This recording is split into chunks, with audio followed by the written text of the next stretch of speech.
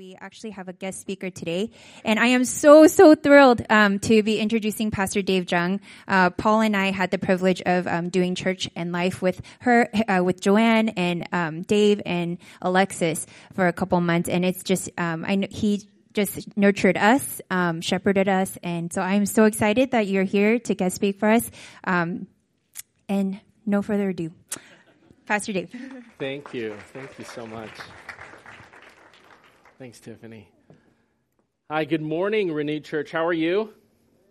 Good. I'm so excited to be here. Thank you so much for allowing me to come and give you the word. What I'd like to do is, if we could find a partner. Wilson was telling me that you guys do this all the time, so this isn't going to be a problem. And answer this. I'll give you about 5 minutes, okay? And I want you to answer, what do you think of when you hear the word evangelism, okay? What do you think of when you hear the word evangelism? And please share a story or experience where evangelism has affected you, impacted you, transformed you. You know, whatever it is, negative or positive experience, if you could share with the person beside you, okay, for 5 minutes, what you think of when you hear the word evangelism. Let's do that right now. Can we do that? All right. If I could get your attention back, please. Yeah, that was 5 minutes. I think if I let you talk for 10 minutes, you probably talk for 15. That's pretty cool. So you guys are like this. My name is Dave Jung. I'm actually a friend of Wilson's. We've been friends for a long time. I actually am the one who started Happy Family Time. So you can blame me for that. Yes. Oh, some of you like it. That's great. You know, we do it sometimes and people are like, oh, man, Happy Family Time. But I think it's important to be able to share the love of Christ with one another. Amen? Amen. So I'm really glad that I can be here with you, covering for Wilson. And Wilson actually shared with me that I can preach on anything that I want, okay? Anything that the Lord's laid out in my heart. So I want to preach about the thing that I'm most passionate about. The thing that I really believe the church needs to hear, the church needs to be reminded of, and the church needs to live in full force. And that is the area that we just talked about for 5 minutes. The area of evangelism.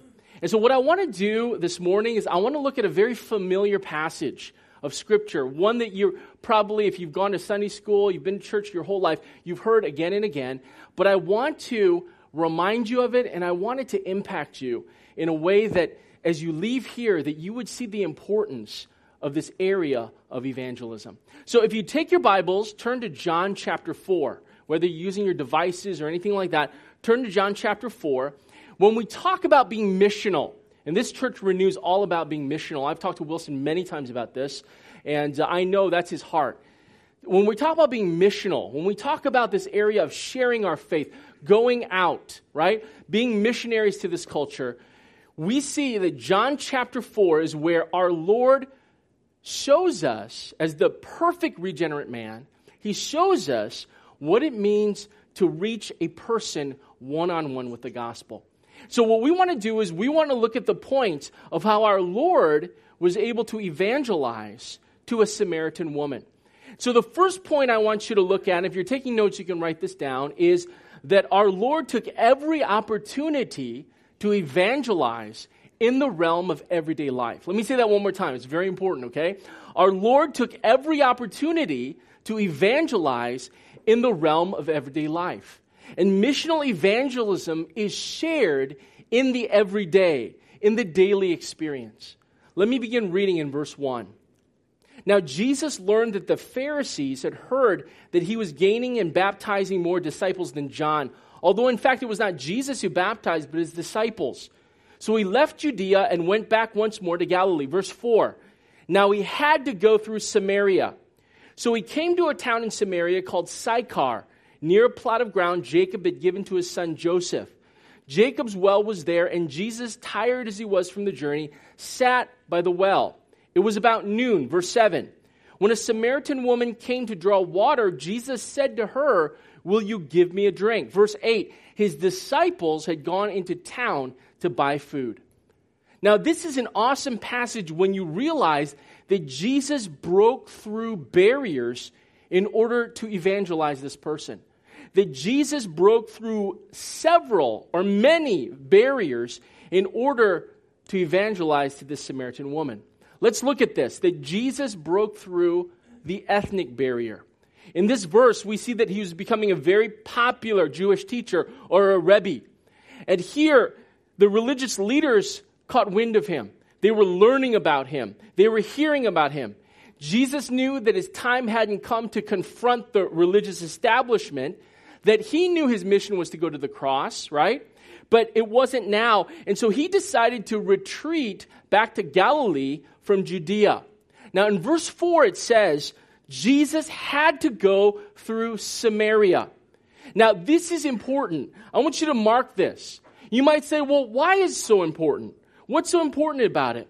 I want you to do me a favor. Would you take your hand, right or left, and I want you to put it on your head. Would you do that? Okay, this symbolizes that you're going to take off your Dodger baseball cap. How many Dodger fans? Raise your hand. Okay, Dodger fan. How many of you are Angels fans? Raise your hand. Okay, good. There's nobody here that's Angels fans. Okay, take your Dodger baseball cap and take it off, would you? Okay, put it beside you or throw it away, whatever. If it's an Angels cap, throw it away, all right? But just put it down. And I want you to now put on the first century Hebrew yarmulke. Can you put that on right now? Or the sudra. What you have done is you've taken off the 21st century understanding of the Bible, and sometimes that's what we do. We come into it with our 21st century understanding, and we're seeking the first century understanding, or what the Bible meant in this particular context, okay? It's very important that we contextualize. So what we're doing is we're understanding this from a first century Jewish perspective, right? And so understanding this is very important because I want you to notice the view of Jesus' time, okay? Now, geographically, Judea was in the south. Galilee was in the north.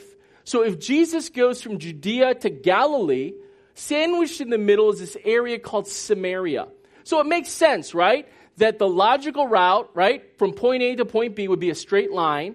That's what he was doing. But now we understand the first century understanding. You have your yarmulke on, right? That no self-respecting Jew ever stepped through Samaria.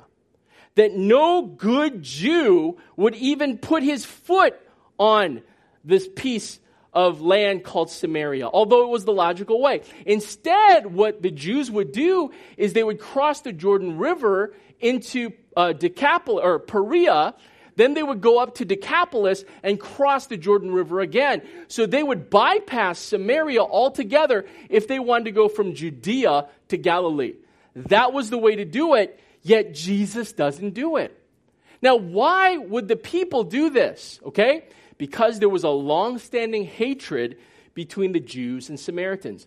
Now, don't get bored. I'm going to get a little historical, okay? And this is important so you can kind of understand this, okay? We've got that yarmulke on, that first century yarmulke. Historically, Israel at one time was divided into two kingdoms, the northern kingdom and the southern kingdom.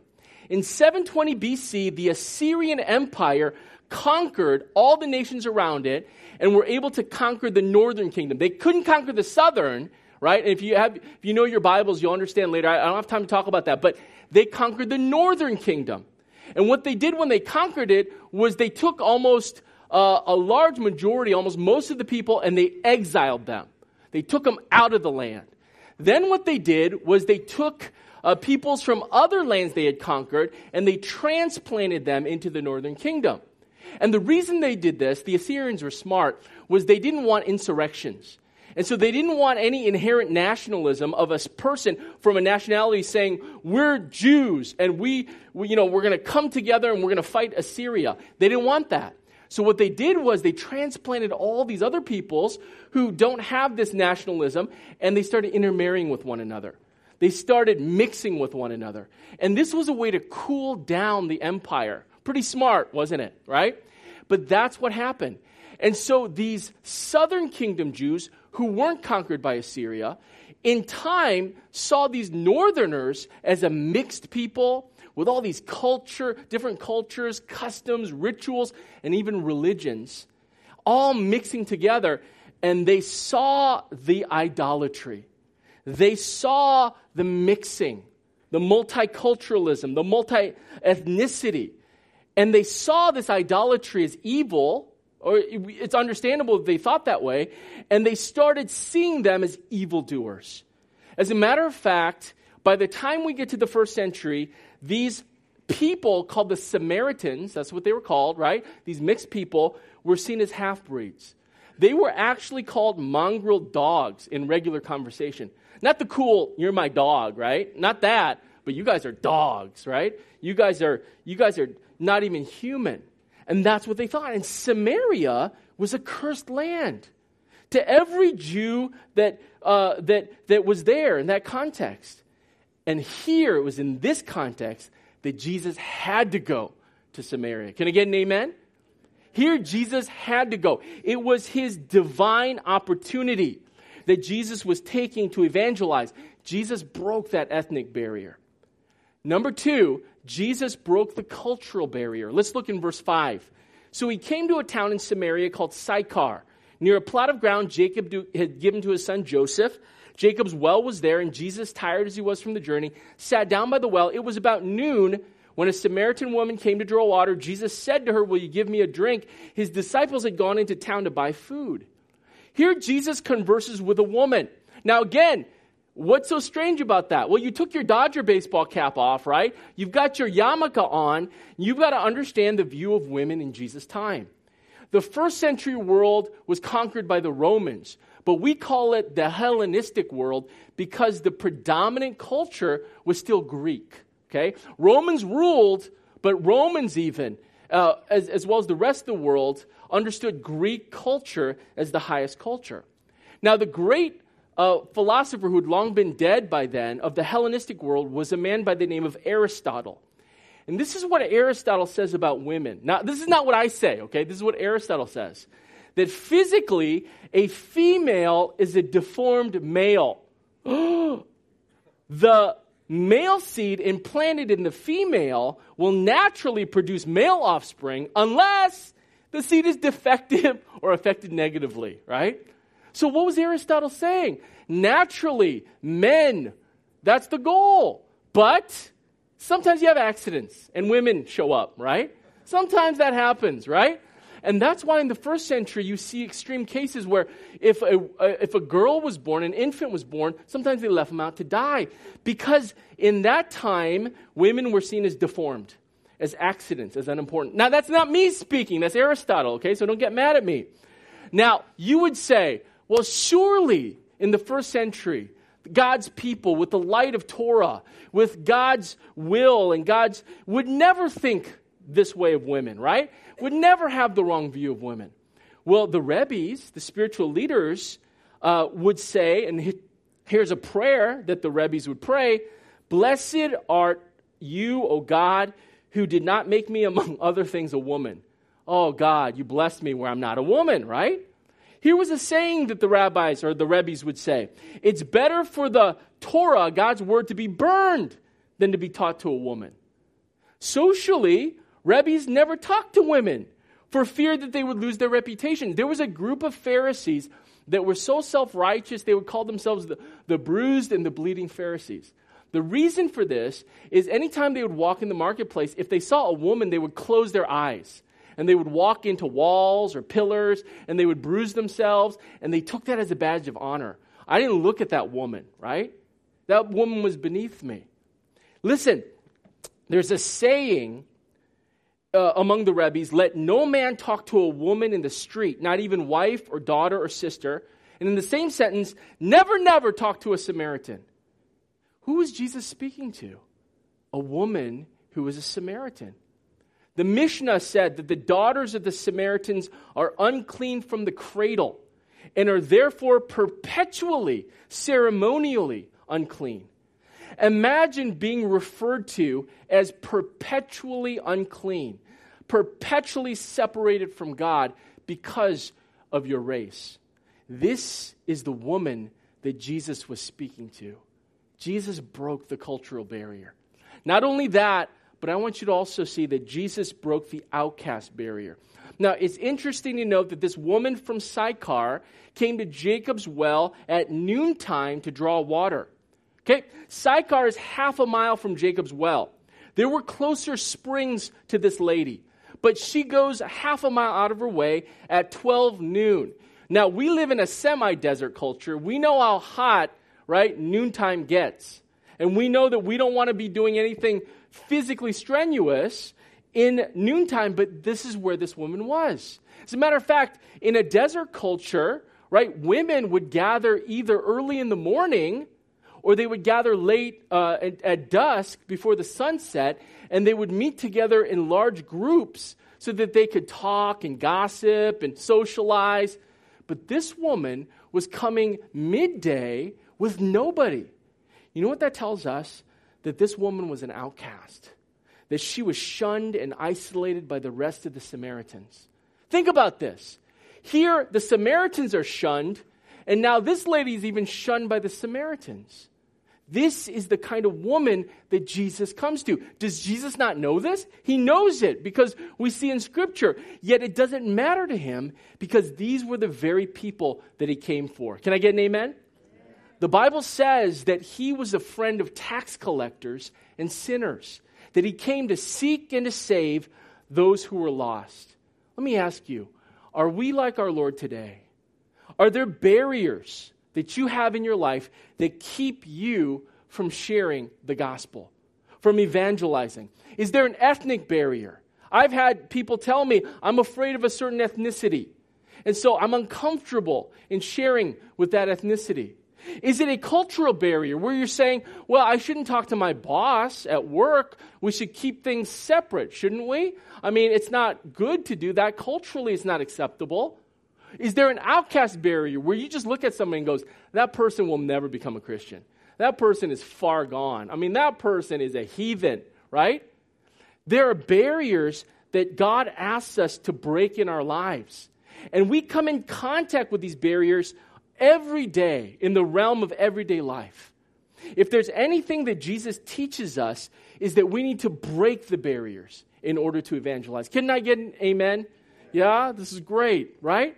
I remember when I was 20 years old, I was in college, the first time that I understood this idea, I was so stirred. I'm an emotional person, so I was so stirred that I left my college campus and I said, Lord, I'm going to live this out. So the first person I come in contact with, I'm going to share the gospel. As I was walking, lo and behold, the first person I laid my eyes on is actually 4 guys, 4 gangsters. How did I know they were gangsters? Because it was in the early 90s where they looked like gangsters, okay? They had the blue, bandanas on, and they had, these outfits. Here I am in my polo and everything, and these were gangsters, okay? And these gangsters were playing gangster basketball, okay?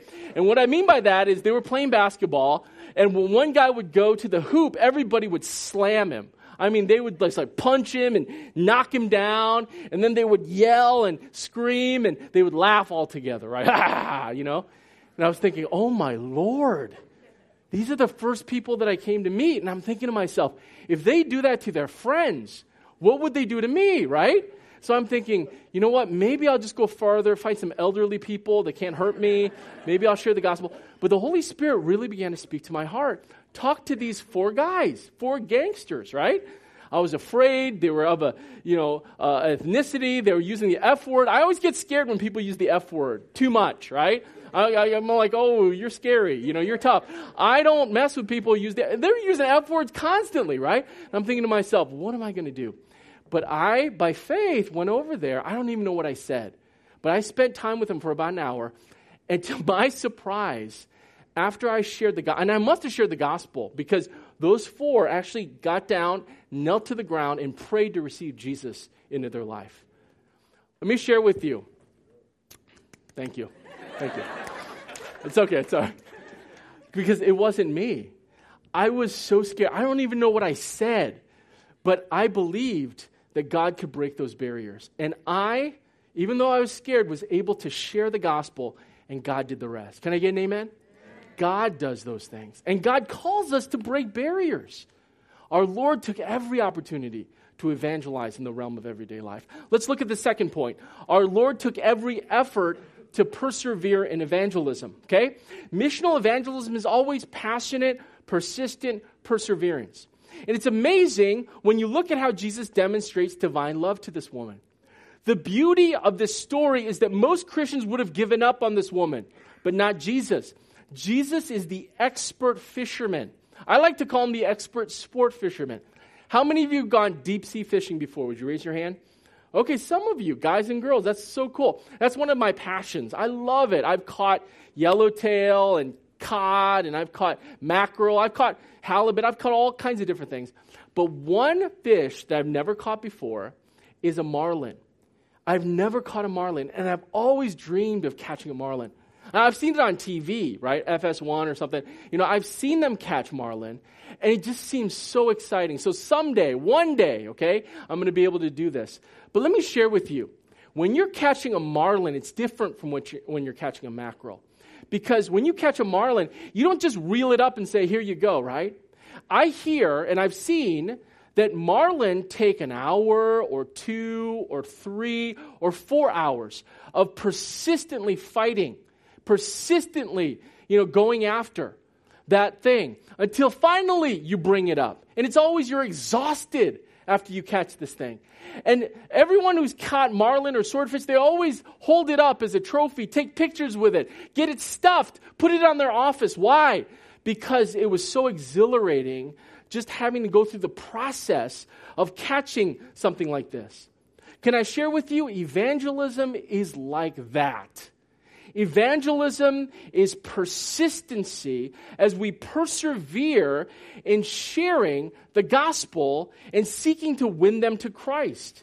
And we are called as fishers of men. We are called to do this. I want you to notice the dialogue that Jesus has with this woman. And I want you to notice that he keeps on keeping on. She rejects pretty much every one of his appeals, but he keeps going. And I want you to look at the appeals of Jesus. And if you're taking notes, you can write this down. Here we see an appeal to the woman's kindness. Let's look in verse 7. When a Samaritan woman came to draw water, Jesus said to her, "Will you give me a drink?" Here Jesus breaks the ice, right? He asks for a favor. He has no bucket. He's thirsty. But this is a way actually to converse, small talk with this woman. Notice, the woman's response. Verse 9. The Samaritan woman said to him, "You are a Jew and I'm a Samaritan woman. How can you ask me for a drink?" The response is defensiveness. And look at the editorial. Jews do not associate with Samaritans. Now, when we're sharing the gospel, we've got to understand that sometimes our appeals can backfire. I've been on a college campus where the minute I share that I'm a Christian, I hear, "Oh, you voted for Trump, didn't you? I can tell. You look like a right-wing Republican, right?" Or, "Oh my gosh, you are an AK-47 owner, aren't you? Oh, I know you love, AR-14s. You're a Second Amendment person. You're a weirdo, right?" Or, "Oh, you're homophobic." The minute I share that I'm a Christian and nothing else, the defenses go up. But I want you to notice that here Jesus doesn't stop because she gets defensive. And anytime we share the gospel, there's going to be resistance. There's spiritual warfare involved, right? The kingdom of darkness doesn't want that person to come to the kingdom of light. And so we have to expect that, right? An appeal to the woman's kindness. Secondly, an appeal to the woman's curiosity. Let's look in verse 10. Jesus answered her, "If you knew the gift of God and who it is that asks you for a drink, you would have asked him and he would have given you living water." Here Jesus piques her curiosity by using a mashal, a rabbinic veiled saying. What he's saying is, "I know where you can get this great living water," and he's talking about himself. I want you to notice her response. And I'm going to say it the way she said it, okay? Verse 11, "Sir, you have nothing to draw with, and the water is deep. Where can you get this living water? Are you greater than our father Jacob, who gave us the well and drank from it himself, as also did his son and livestock?" The response is sarcasm. This is not an innocent question. This is a verbal hand grenade. It's a loaded question that's full of controversy. Now, when we share the gospel, sometimes people are going to get sarcastic. They're going to get cynical. They are going to get controversial with us. They're going to say, "How can you Christians talk to me about love? I went to church long ago and they're just a bunch of hypocrites," right? It's designed to get you out of the way. And think of it this way. Remember that this Samaritan woman responds from the pain and the discrimination that she's experienced with every Jew she's ever met. And so our Lord doesn't stop because she becomes sarcastic. He just keeps reeling her in. Notice the appeal to the woman's desire. That's the next appeal. Verse 13. And Jesus answered, everyone who drinks this water will be thirsty again. But whoever drinks the water I give them will never thirst. Indeed, the water I give them will become in them a spring of water welling up to eternal life. Here Jesus, and he's a master at this, right? He takes a material need, something physical, and then he focuses on the spiritual. That's really what the parables are. Starting from where a person can understand and bringing spiritual truth, right? Notice the response of this woman. Verse 15. The woman said to him, Sir, give me this water so that I won't get thirsty and have to keep coming here to draw water. The response is misunderstanding. Hey, you have this physical water? I want it. Why don't you give it to me? Sometimes when we share the gospel, someone's not going to understand the first time or the second or even the fifth or the 10th time. Sometimes people aren't going to understand. And hey, listen, there's a reason for that. But do we stop and say, well, I think that person's not elect, and then just go on to somebody else? No. If there's anything our Lord teaches us, is that we, like sport fishermen, passionately, persistently reel that person in. Okay? Appeal to the woman's conscience. Let's look at it in verse 16. And then he told her, go call your husband and come back. Here Jesus probes with a personal request. Now, it's not that he's requesting out of ignorance, right? We know that Jesus knows the facts. We see it in the scripture later on. He says this to get a reaction from this woman. He says this to get conviction from this woman. Jesus is drawing her out by her conscience. Now, I want you to notice the response. The response is misinformation. Verse 17. I have no husband, she replied. It is short. It is curt. She understands how uncomfortable she feels. She understands where she is. She doesn't want to talk about it.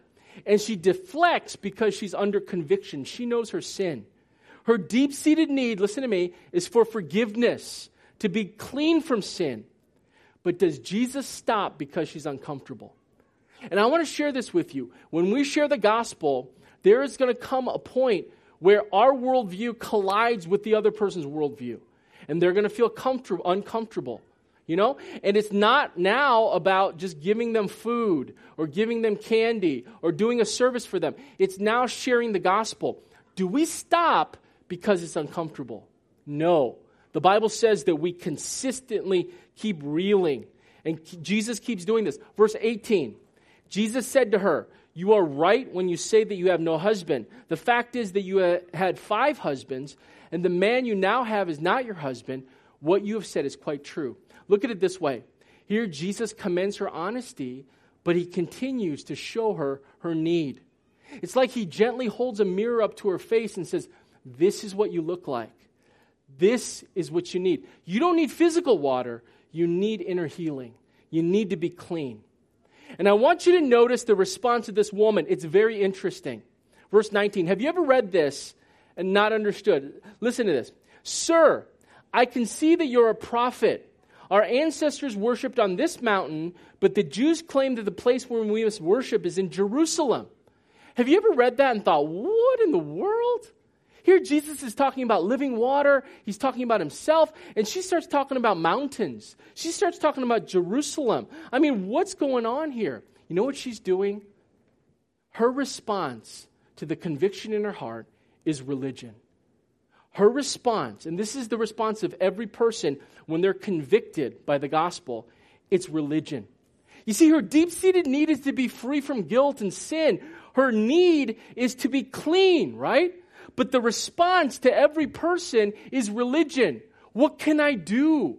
How can I, Jesus, where can I go to for religious guidance? The Jews say it's Jerusalem. We think it's Mount Gerizim. You see, her response is religion. And many times when the gospel convicts hearts, you know what people say? And I've had this happen many times. They'll say, wow, I got to start going to church.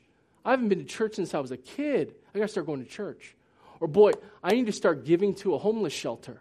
I need to start giving to things. I need to start serving in some way. There's something that I've got to do. Can you tell me how? Can you tell me what? Can you tell me, what I can do for this? And I want you to notice here that Jesus patiently overcomes all of her responses, and he consistently, persistently keeps reeling her in until finally Jesus meets her at her deepest need. Let's look in verse 21. I love this. Woman, Jesus replied, believe me, a time is coming when you will worship the Father neither on this mountain nor in Jerusalem. You Samaritans worship what you do not know. We worship what we do know, for salvation is from the Jews. Yet a time is coming and is now come when the true worshipers will worship the Father in spirit and in truth. For they are the kind of worshipers the Father seeks. God is spirit, and his worshipers must worship in spirit and in truth. Here Jesus says to this woman, the religion that you know is worthless, man-made and worthless. You don't know the true God. And that's the problem. You don't know true worship. See, it's not religion that's going to meet your need. And can I share that with you? It's not religion that meets the need of our inmost heart. Religion can never meet that need. And here Jesus shows her the object of the gospel. It's not religion. Verse 25. The woman said, I know that Messiah called Christ is coming. When he comes, he'll explain everything to us. And then Jesus declared, I, the one speaking to you, I am he. Amen? I am he. This is the object of the gospel. Jesus is not just claiming he is Messiah the way she's thinking, the understanding of Messiah. He's also claiming that he is the great I am, that he is divinity, that he is God. And this is the climax of the whole chapter, because the whole purpose of John's gospel is to show that Jesus is God in human flesh. What is Jesus doing? He's showing that it's not religion that's going to meet your need. It's a relationship with me, the Son of God, that's going to meet your need. You see, the gospel, it's so beautiful. It's not doing something that will meet the need of your heart. It's meeting me. It's trusting in me. It's having a relationship with me that will in turn transform you. Amen? Sometimes it takes appeal after appeal after appeal. It takes reeling and reeling and reeling until you get a person to this place. But how blessed it is when you get to this place. Amen? The third point, and this is where I close, is our Lord encouraged every one of his disciples to live a lifestyle of evangelism. You see, missional evangelism is our life's work here on earth. Let's look in verse 27. Just then his disciples returned and were surprised to find him talking with a woman, but no one asked, what do you want, or why are you talking with her? Verse 28. Then leaving her water jar, the woman went back to town and said to the people, come see a man who told me everything I ever did. Could this be the Messiah? They came out of the town, all of them, and made their way toward him. Verse 31. Meanwhile, the disciples urged him, Rebbe, eat something. But he said to them, I have food to eat that you know nothing about. Verse 33. Then his disciples said to each other, could someone have brought him food? Now picture this scenario. Jesus has just revealed to the woman who he is. He is the great I am. He is the one promised. He is Yeshua HaMashiach, Jesus the Messiah. She goes back and tells the whole town. The whole town in droves comes out to meet Jesus. Jesus knows this. He's preparing himself for this. He's excited about this. Now the disciples come back from their food run. They don't know anything about this, and they are intent on feeding Jesus, right? And Jesus uses the mashal, I have food coming. Then the disciples look at each other and say, could someone have brought him food? At first glance, we acknowledge the concern of the disciples, good disciples, for wanting to feed Jesus. But the writer, John, is getting to something deeper. He's getting to the point of the whole story. And here's the point. The disciples never saw the Samaritan woman. They never saw her. Now, sure, they physically saw her, right? The Bible says they're surprised to see Jesus talking with the Samaritan woman. But what I'm saying is they never saw her as a potential disciple for the kingdom of God. Jesus had been sharing all throughout his ministry to the disciples, the kingdom has come. The kingdom was the thing God was most concerned with. That God was ushering people into the kingdom. That Jesus' whole ministry was about bringing people into his kingdom. The kingdom, the kingdom, the kingdom. Yet it doesn't occur to these disciples that this woman could be one of those people for the kingdom. Why? Why? Well, think about the disciples' mindset. All of them, or most of them, were all Galilean fishermen, except for a few, right? And most all of them were good, upstanding Jews, except for Matthew. He's a tax collector, right? Now, where do all good Jews go from the time they're little? They go to synagogue. Who teaches in the synagogue? The Pharisees. What did the Pharisees teach in the synagogue? The godly Jews were chosen people.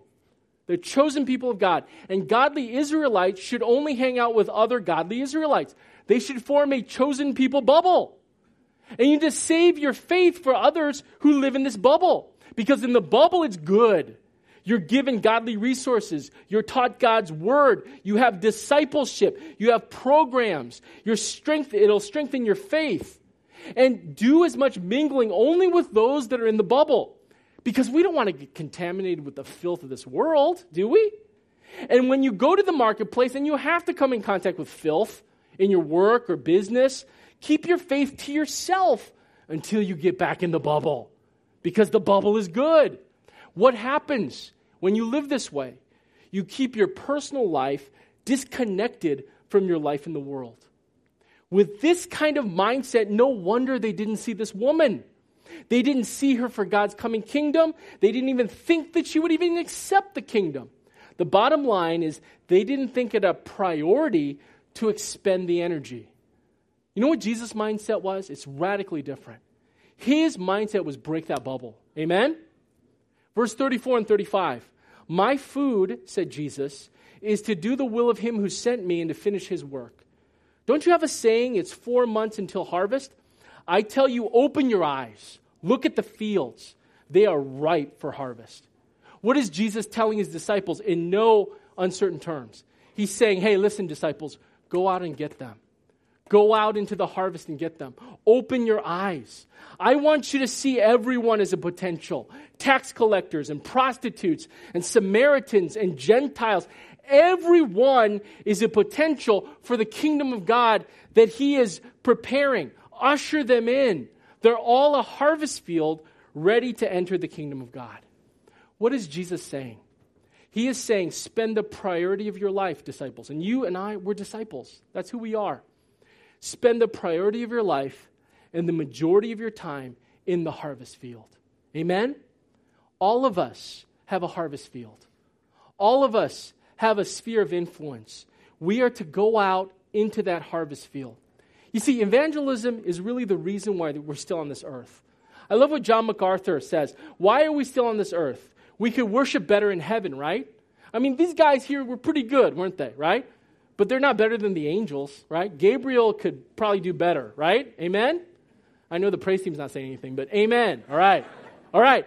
We could study God's word better in heaven. Who would you rather have teaching you, Jesus or me? Jesus, right? We could do church better in heaven because we won't have sins that entangle us all the time.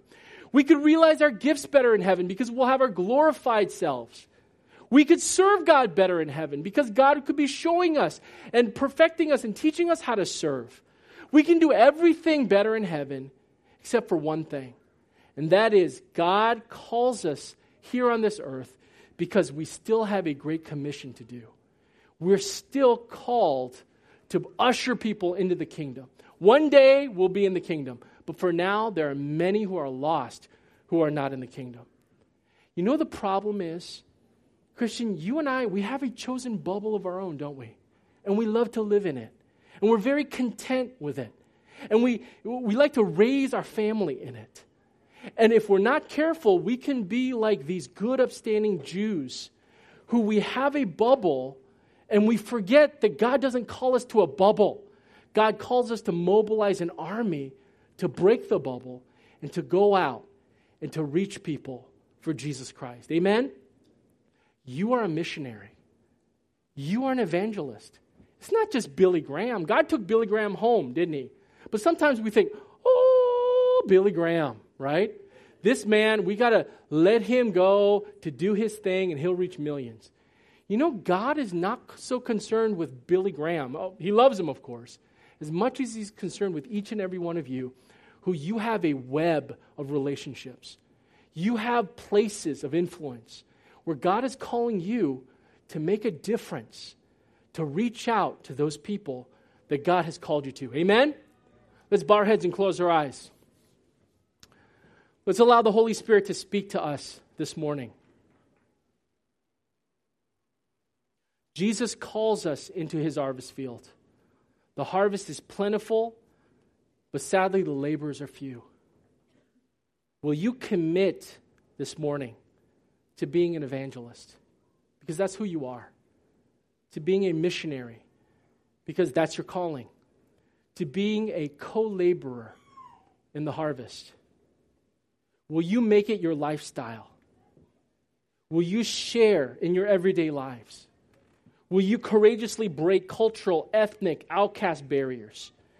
Will you persevere in sharing and praying for those people that you know are in your lives that don't know Jesus? Brothers and sisters, will you commit to this? Father, we ask that you would speak to us afresh and anew.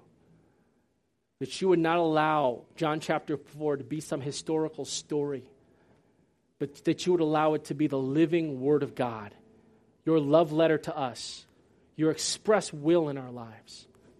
And Lord, would you raise up